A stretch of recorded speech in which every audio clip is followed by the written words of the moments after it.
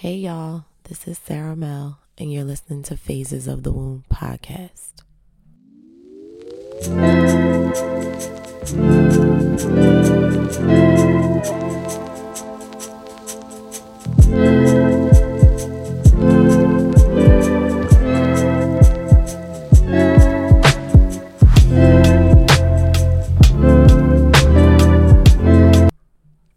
All right, so I'm going to have you introduce yourself. Okay, so my name is Ellen. Like, do I need to say my whole name or It's up like? to you, whatever you want to say. Okay, so, hey y'all, my name is Ellen. I am a NICU nurse for over 6 years, and yeah. Okay.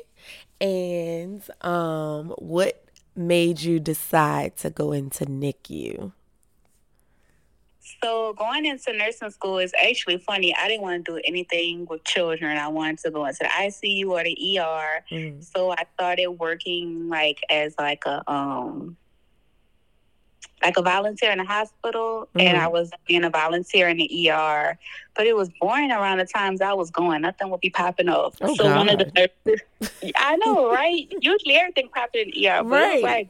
boring for them. Like nothing. They just had me restocking. Like they never was showing me nothing interesting. So one of the nurses was like, "Can you bring something to one of my friends that's in the NICU?" So I went up there, and I'm like, "Oh, they holding the babies, and like the ones that's crying or like helping feed." And I was like, "Oh, that's cute." So I decided to switch and do that. And then was a little familiar with it because my brother was a NICU baby. Okay. So I was like, I'm going to do this. And then I actually just started to like it. I felt like it still was intensive care. It was just with little people. So I was like, okay. So I went into nursing school with one idea and left out with a completely different path. That's and how, it just that's worked how out it for me. is. So it just worked out for me. Okay, so I work on the labor side of things. So typically we call you before delivery and be like, the strip not looking great. Mama got this going on. Me personally, I'm going to call you before anybody call you, because once they come out, I don't want no parts. So tell us what type of things, I guess, did you usually see in NICU? Like what things were pretty common? What usually gets, a baby an admission to NICU, I guess? So most common is like respiratory distress, like baby's born, how you stimulate them, you want them to cry, they don't cry, so they call us and say, hey, baby's been alive, took the timer on down for like 2 or 3 minutes, we need y'all to come and do whatever. So a lot of babies are brought to us for respiratory distress. Also, like meconium aspiration is kind of like that poop that you want them to have. Like when they're first born, it's like sticky. Yeah. They might have some of that didn't get all the way out, so they're brought to us for that. A lot of babies are brought to us for jaundice. That's that yellow color that they have to them that they like tell you, oh, your baby needs some sun. Or if you're in the hospital, you see that light on them with their little sunglasses on. That helps them like break down what they call bilirubin in your body. It helps them break that down, and they'll feed babies formula to help them poop all of that out so they don't have that yellow color to them. So they'll be in a NICU for that. And then other like major things that's like wrong with the babies. But for most kids are just there for like high bilirubin and respiratory distress mostly. Okay. And then I'm going to ask you something that I didn't put on there because it just kind of came to me while you were saying it. So we get a lot of people who, well, let me not say that. Right now I'm working in Louisiana, child, and I'm working in the country of Louisiana. And I'm working with real old school doctors that just do whatever and don't nobody tell them nothing. And it's, I've been up for like 6-7 weeks, and it's been a little stressful. I ain't gonna lie, because you got patients who are, a lot of people that be like, I'm so over being pregnant, and they be like 32 weeks. I could just have my baby now. You know what I'm saying? And we know like full term is 37 weeks and after, right? So what common problems, I guess I'm gonna say, do you see? And it may be the same, but like people who, for whatever reason, most of the time, I guess it kind of got to be emergent if you get delivered at like 34, 33, 32, whatever weeks. What are the issues that you see when babies are born preterm? Because I kind of want to, people just be thinking like get them out and we could figure it out later. They could just go to NICU. Like that's just okay. And I think people don't realize like NICU stands for neonatal ICU. Like Yeah. it's not just like let's just give them a little oxygen and they're gonna be fine. You know what I'm saying? So Yeah. what are like the things I guess you see if a baby is preterm? A lot of cases is the respiratory distress because Mm-hmm. they'll say, "Oh, your lungs are fully developed," but still, like you're now not allowing the baby to fully grow and Mm-hmm.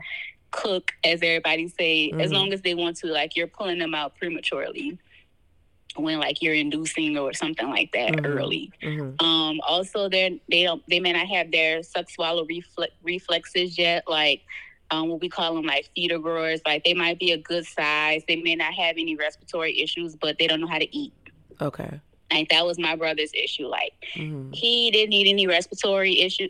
He didn't need any respiratory support. He just didn't know how to eat yet. And then we also have like we call like uh African American girls are typically like stronger Mm-hmm. than Caucasian girls, uh, than African American males, and then white boys. They're kind of like the weaker ones. So that's what we just kind of say, like in the NICU, like based on like the gender and their race, kind of how stronger the babies are. Mm-hmm. But most of them, like when you take them out prematurely, like they have respiratory issues. That's the main thing because you're not allowing them to, stay in the womb as long as they need to be into the fully developed, and then they don't have their reflexes to eat, which is earns them a trip to the NICU. Right. You might see them with like a feeding tube and in their nose or in their mouth, and if they're not having respiratory issues, the tube is in their nose, and they might take only a few sucks from their bottle, and then you have to feed the rest through their stomach until they get all their strength they need to actually take a full bottle. Mm-hmm. So, and then also too, with trying to feed them prematurely, they can have issues with their gut, and that's a whole other thing Right. with their gut not being mature enough to digest. Depending on the gestational age, if we give them donor breast milk, or if mom is choosing to breastfeed or choosing to give formula, that's a whole nother topic too, between breast milk and formula. Right. But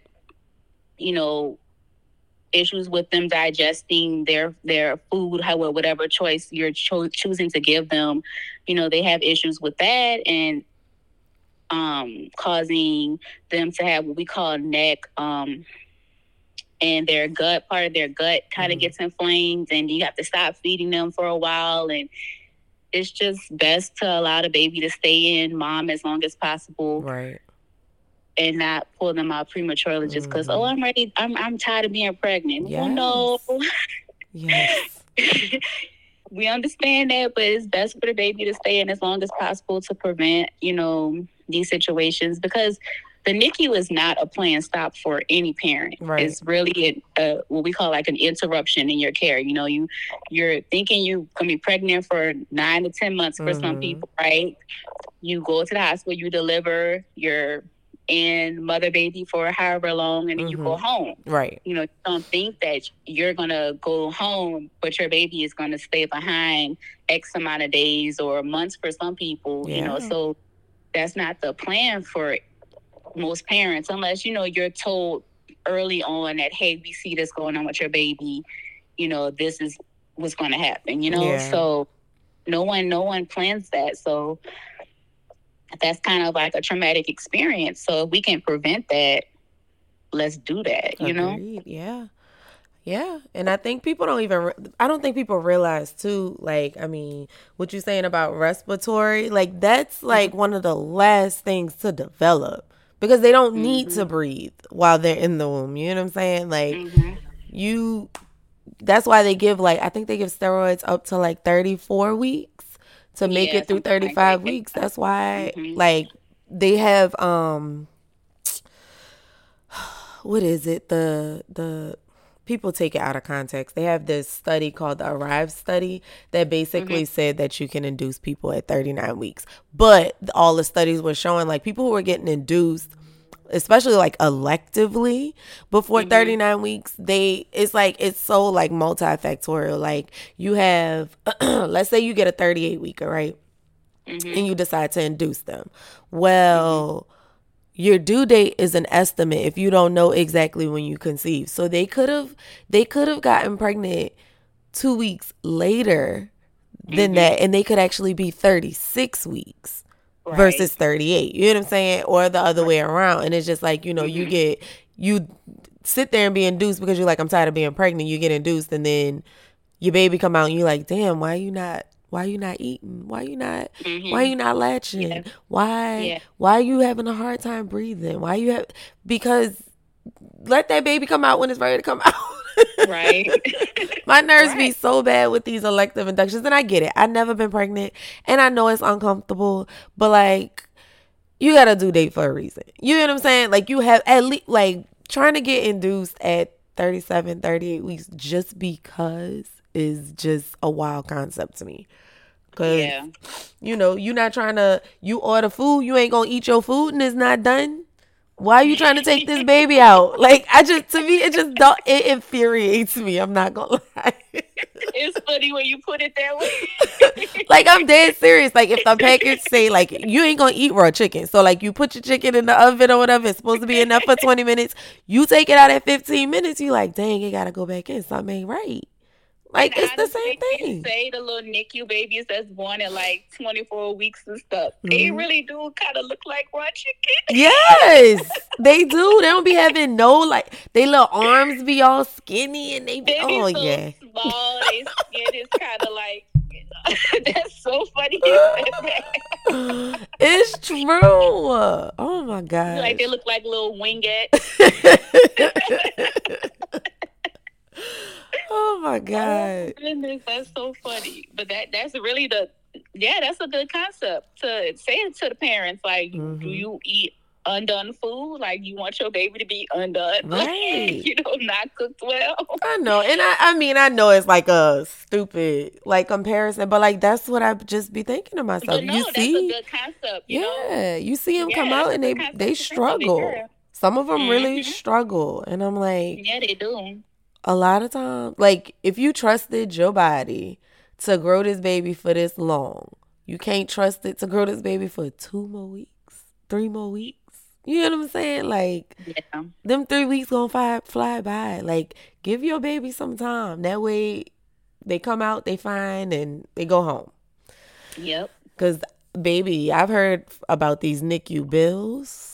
And when I tell you, I don't ever want to see that.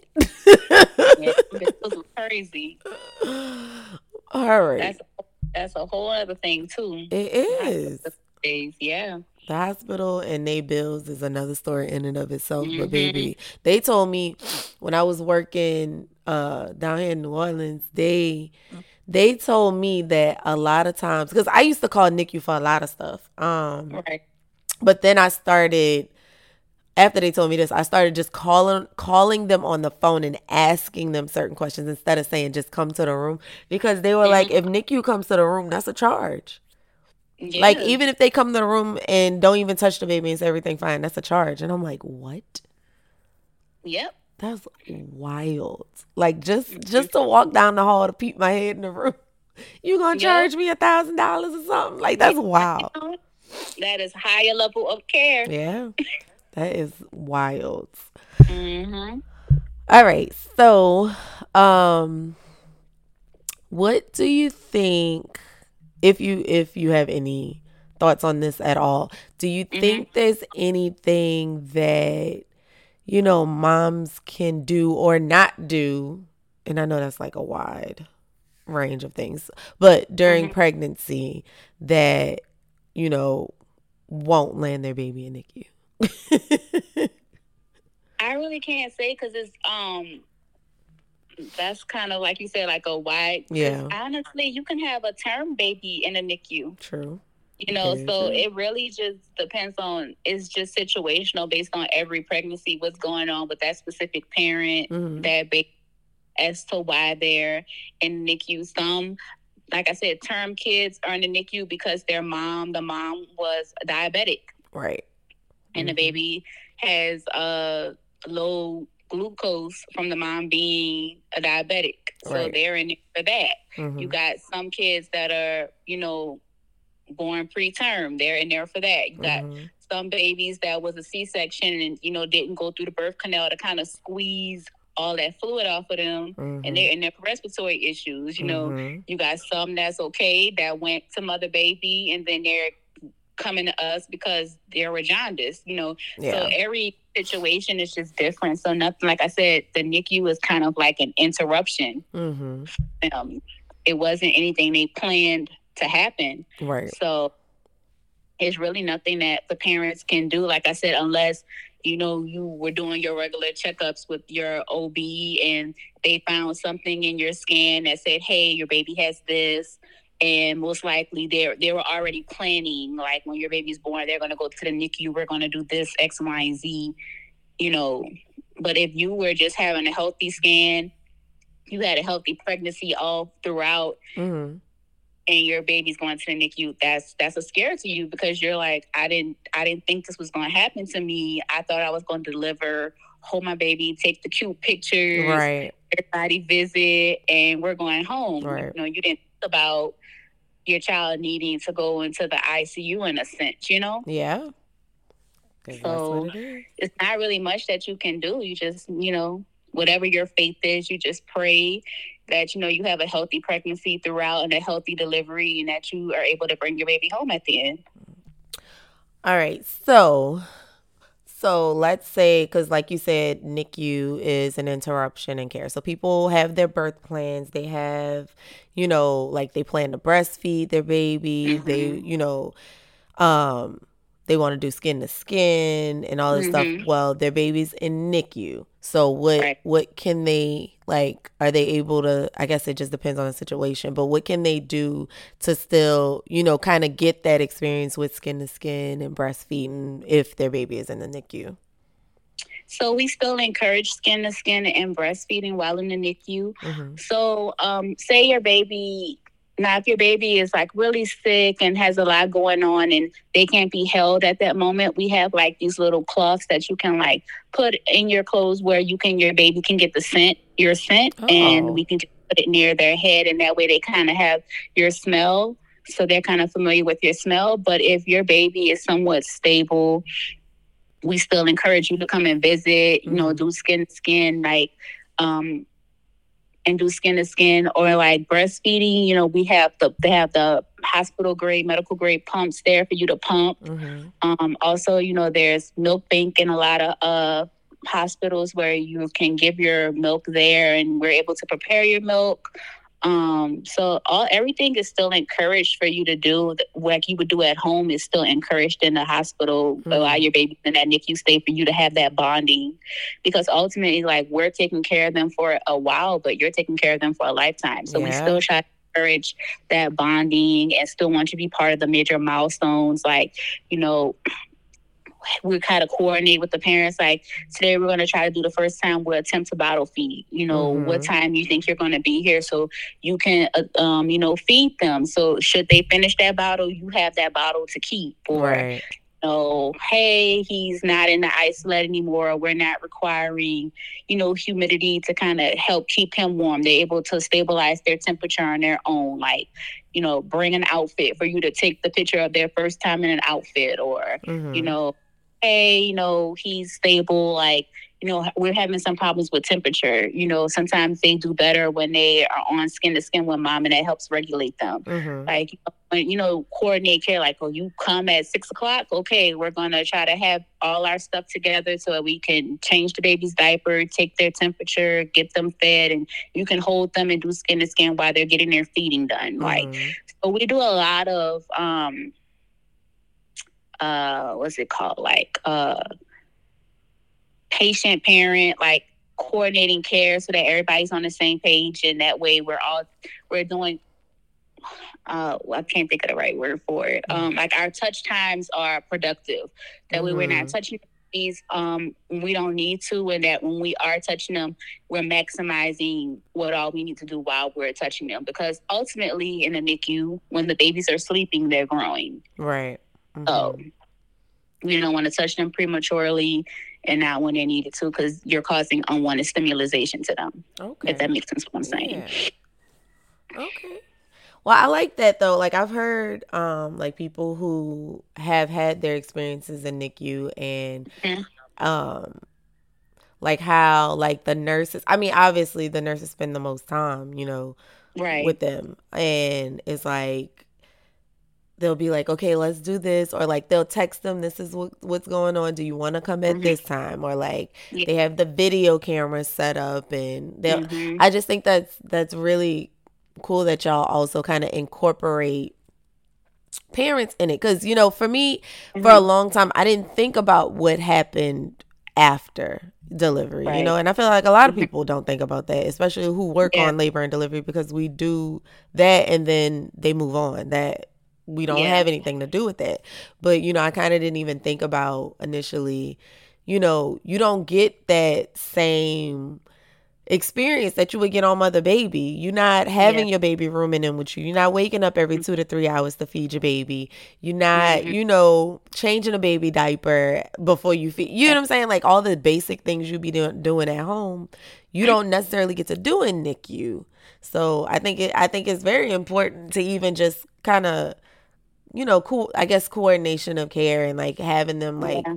do things while they're there, Mm-hmm. instead of like having the baby there for 2 3 months and then be like, okay, bye, figure it out. Oh no, we definitely like encourage parents to come in and able to like take care of the baby. Like I said, typically, your first thing you do when they come in, they wash their hands, do all of that stuff, and Mm-hmm.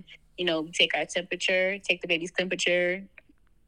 You want it within a certain, every hospital facility has like what they want their baby temperature range to be. You Mm-hmm. know, temperature, you know, the nurse does her part, listen, make sure the feeding tube's in place, listen to the baby's lungs, stomach, all the stuff that they do.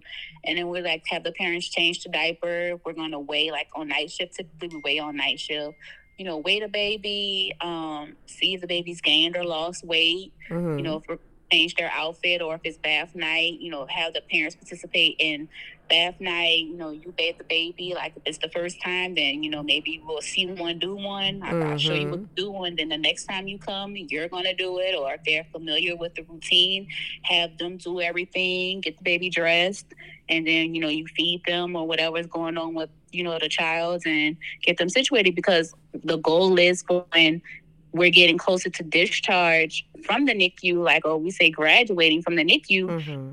we want you to feel competent in bringing your baby home. Yeah. We don't want you to feel overwhelmed and feel like you don't know what to do because you've been doing it all along. And then we do a lot of places do what's called rooming in Mm-hmm. before you leave. You have, depending on how comfortable you feel, you maybe have like 2 or 3 days, where you room in and you basically do everything. And the nurses come and like, bring you the milk. If Mm-hmm. you have breast milk, we bring you your milk, or we bring medications if the baby is on certain medications. Mm-hmm. And, you do everything. And we just come in and check on you, make sure everything's okay, but you're doing everything Okay. as if you were at home.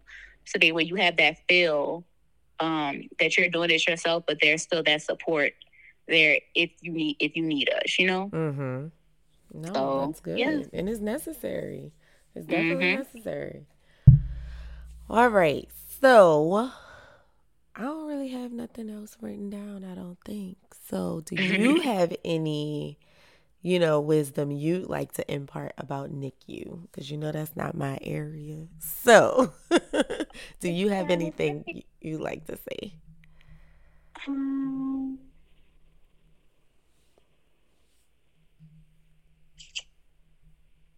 I don't really think so. Okay, no, it's fine. I mean, you said a lot that I feel like people need to Okay. hear, that people aren't aware of. Um, Um, yeah, I mean, NICU is important trying to because think. baby, they have had times like I've legit.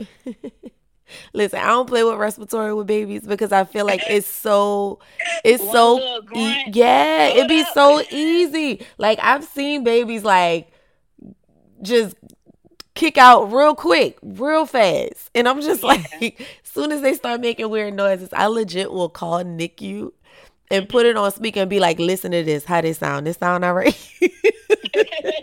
Because I don't like the way it sounds. They be like, it's fine, Sarah. Just wait like 30 minutes. And if it's fine, like if it's still happening, call me. But if it's not, like I'm sure he'll be fine in like 30 minutes an hour. Just relax. And I'm like, see, I don't like all that. I don't like all that. Like, what are He's you doing? struggling. Yeah. Get it together, sir. I don't like it. I'm trying to think. No, I feel like we covered a lot. Yeah, I think we did for sure. I think we covered a lot. No. Okay. You don't have to Yeah, be no, I that think nice. so. No, no, I don't think so. All right. Well, I appreciate you giving us your wisdom, giving us this different take on, that side of, pregnancy and birth and stuff like that. Because I know I focus a lot on people's birth experience and birth stories and pregnancy, but I definitely wanted to touch on this side of it because, um, especially for women of color, I feel like a Right. lot of our babies earn stays to NICU. Like it's just a thing that I see. No, And right about that. It is predominantly children of color, whether you're Hispanic, African American, Indian, like it is more of children of color than Caucasian children you see in the NICU. That is true. yeah, which is it's insane to me how in I feel like in every realm, not just healthcare, not just education or anything, there's always the disparity with the minorities. It's a thing, and like and It you is a don't even thing. have to read the research to see it. You work in it, and you just be like, dang, like it's crazy. It's Yeah. crazy. It's really crazy, but it's almost like we we were almost built for it because we do like and I'm trying to see how to say it. It's just the way it's kind of come into my mind. Like Yeah. we do so much better because maybe the odds are already stacked against us. So it's just like True. we gotta be stronger from the beginning Yeah. to get through it. I don't know. That's just I do the way. understand what you're saying in that Yeah. part. Yeah. That's just kind of how it just came to my mind just now. I only had 4 hours of sleep, so my brain Now that just you doing said whatever. that, Huh? I do think I had something to say, like in reference to like our minorities with babies in the NICU. You are your child's biggest advocate. Let's go. Yes, we have our doctors there, the nurses are there, but you are your child's biggest advocate. So if you see something that's going on or you notice something, bring it to their attention. Don't feel like you're bothering the nurse or you're bothering the physician because you're asking questions about your child, because ultimately we're there to service you Right. and the baby.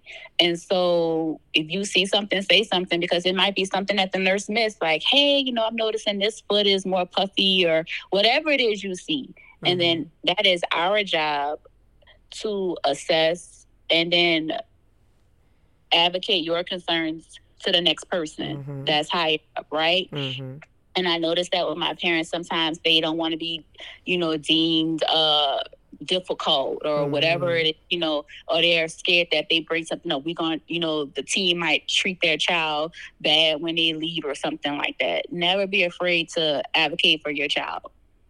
Never be afraid for that, because that is our job, to take care of your baby and give them the best care possible so that way they can go home to you. Yep.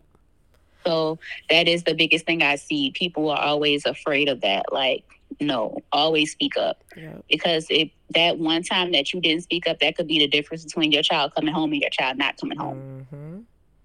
So, yeah.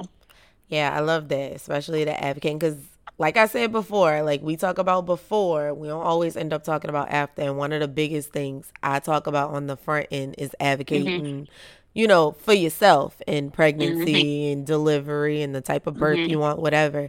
But then that just translates on to, you bringing this child into the world. You got to advocate for you and that child.